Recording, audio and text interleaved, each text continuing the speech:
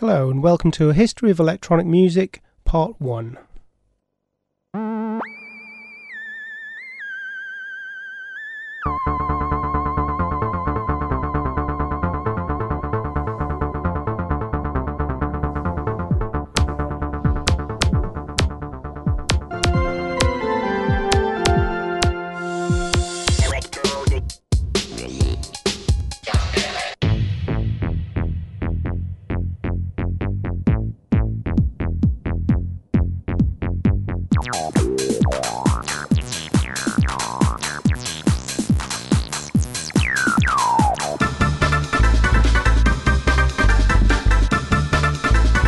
Yo, give me something to dance to.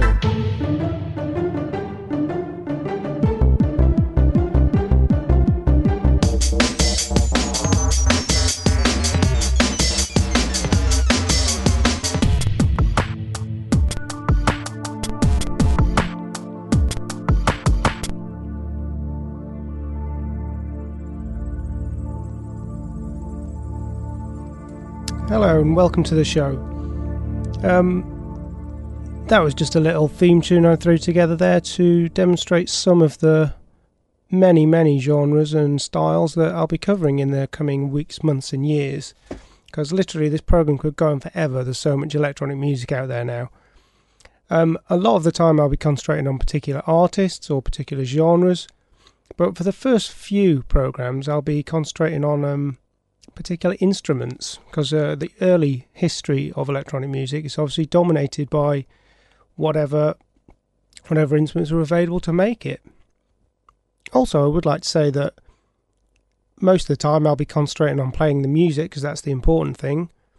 But this first episode might be a little bit talky because it's very hard to find examples of this very early music from these instruments that no longer exist, some of them. So, to begin with, the very first electronic instrument was the singing ark, invented by William Duddell in 1899.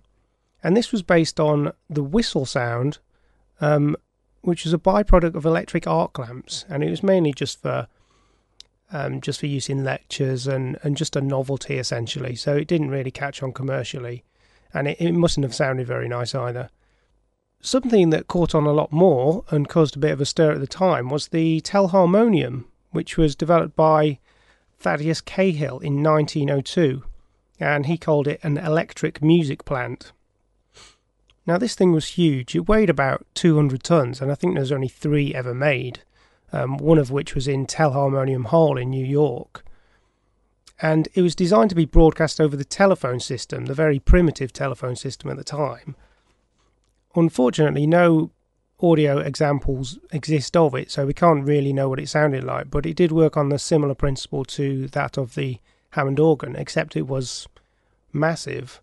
I mean, there's a picture here of a man stood next to one of the cog things that makes it work, and it's as tall as him, and I think there was several of these inside it.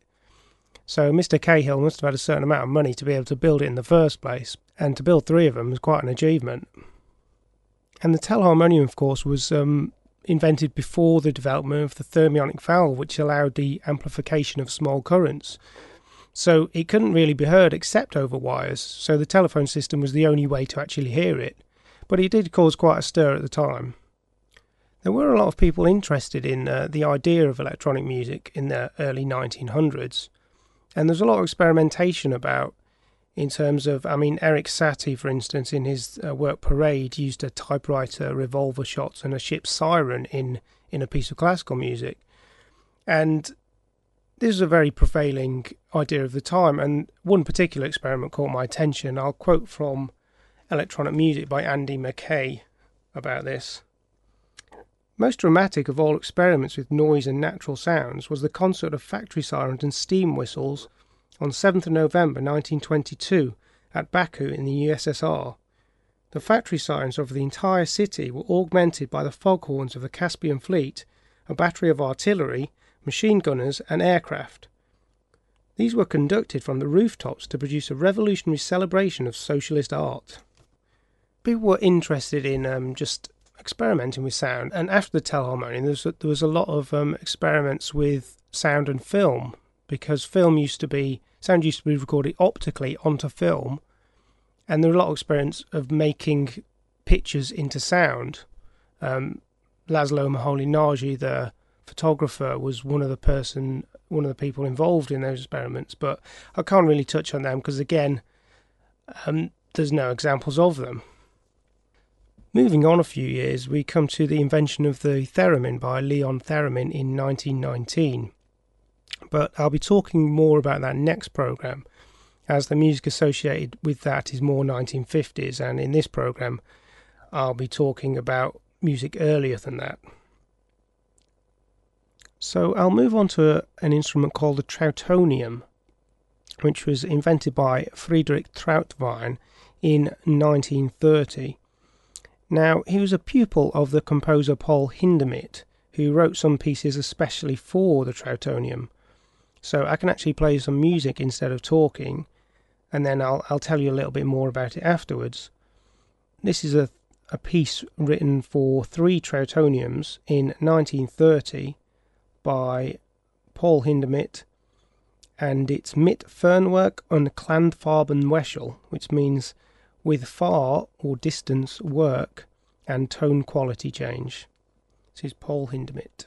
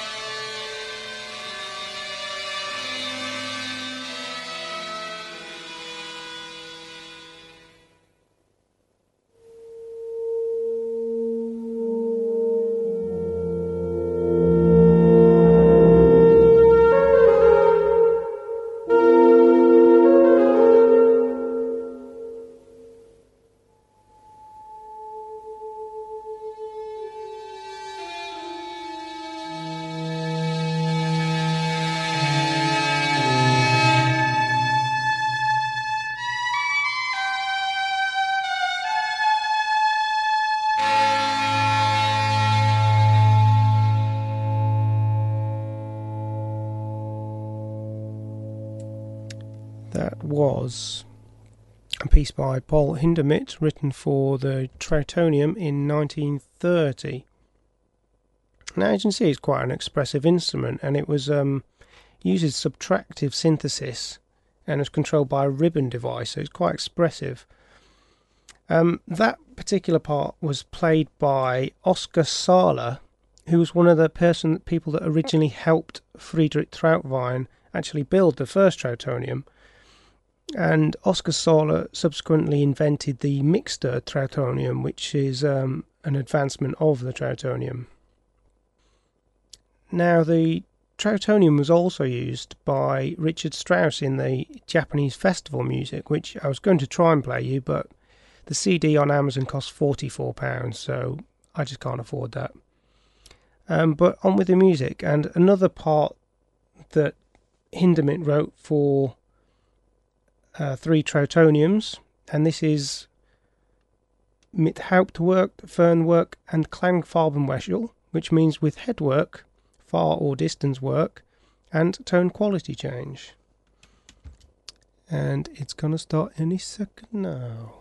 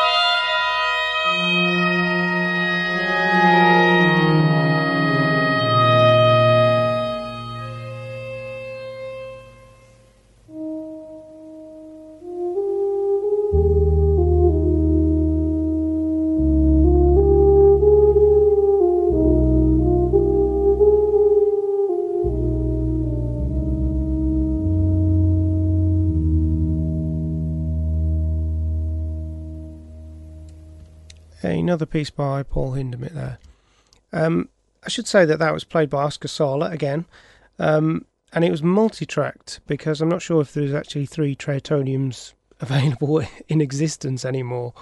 But there is a very useful website where you can actually look to build one, and there's how they work and everything on there on Trautonium.com rather. So check that out if you're more interested in finding out a little bit more about that.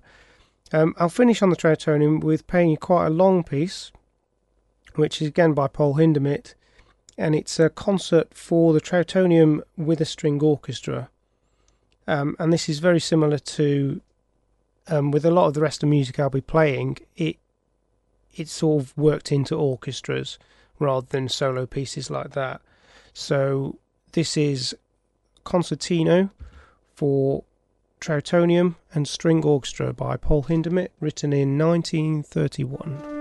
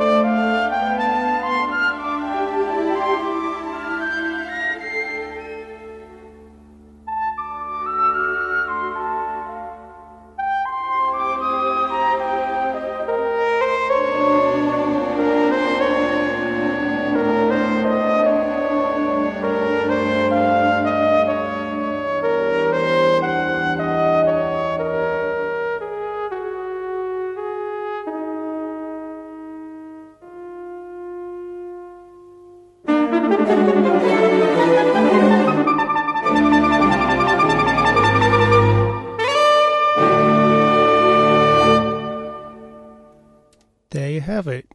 That was Concertino for Trautonium and String Orchestra by Paul Hindemith. Some of the earliest electronic music you're ever likely to hear.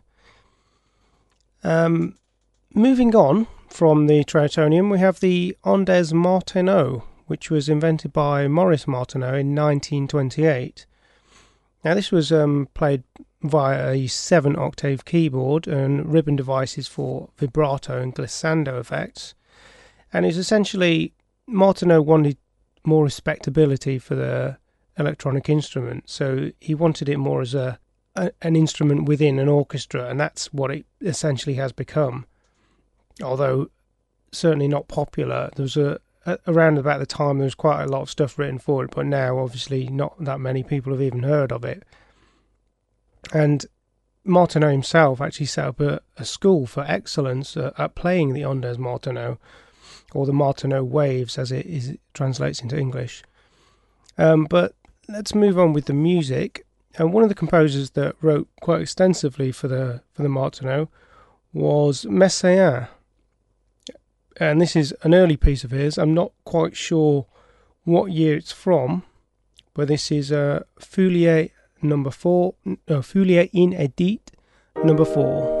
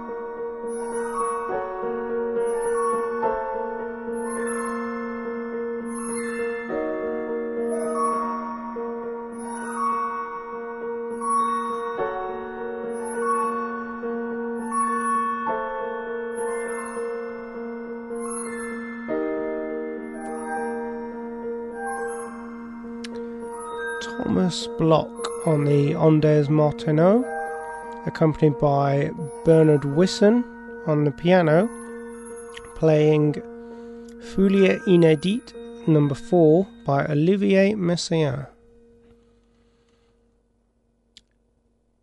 Now let's move straight on with the music, and a piece by, on the same CD that was on, which is Ondes Martenot, Thomas Bloch performs. This is a piece by Borislav Martinu, and it's Fantaisie.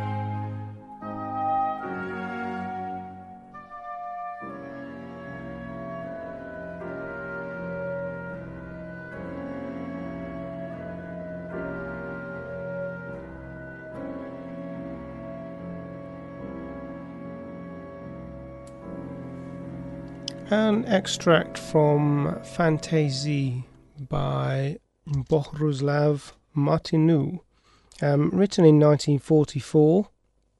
That was Bernard Wisson on the piano, Marek Swatowski on the oboe, the Pomeranian Quartet, and the Fernand Quattrocchi, and with Thomas Bloch on the Ondes Martenot.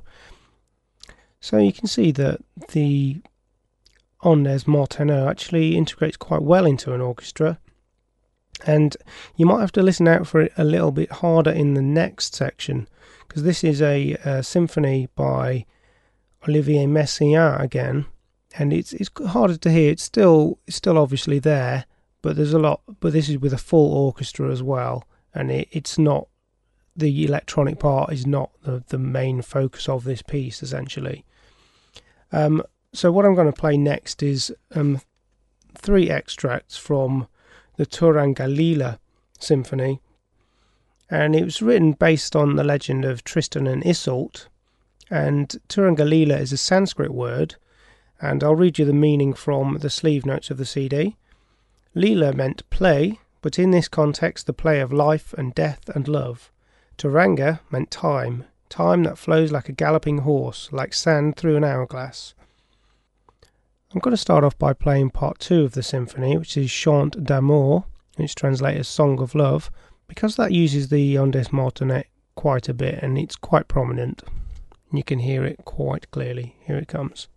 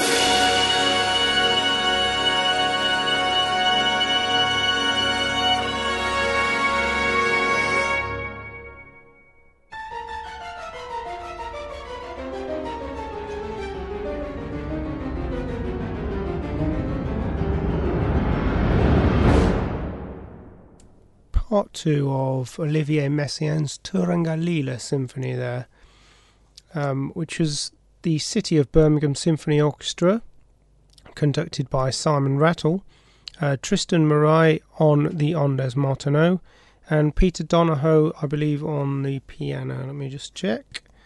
Yes, on the piano. Moving straight on to part 5 of that same symphony by them same people, Joie du sang des étoiles, which I'll translate at the end of it.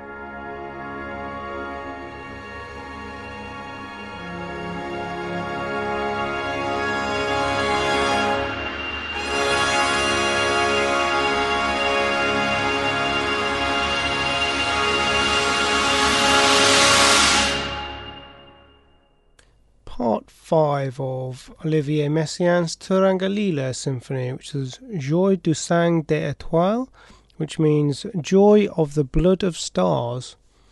To finish tonight's programme, part 6 of that same symphony, again featuring the Ondes Martenot. This is Jardin du Sommeil d'Amour, which means Garden of the Sleep of Love. Apologies for my French pronunciation.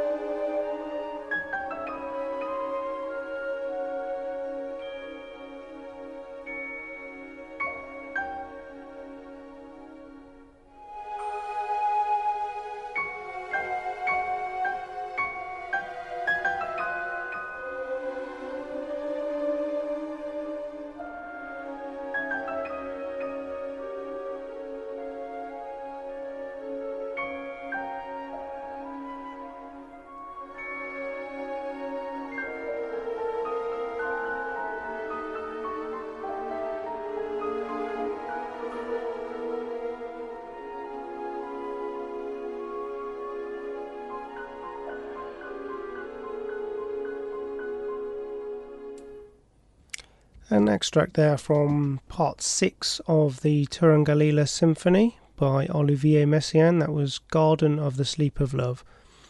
That's the end of this programme.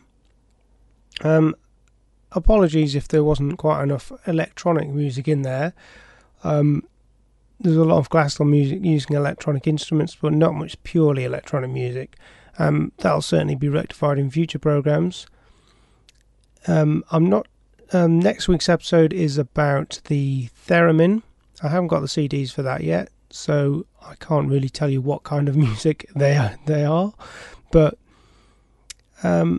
look out for that. Hopefully I'll be doing one of these every month, and I'll try and keep on top of it. And if you want to contact me, if you think I've missed out anything or misrepresented any sort of music, just let me know. Just contact me on sheekl, which is SHEEKL @hotmail.com. And yeah, just stay tuned. See ya.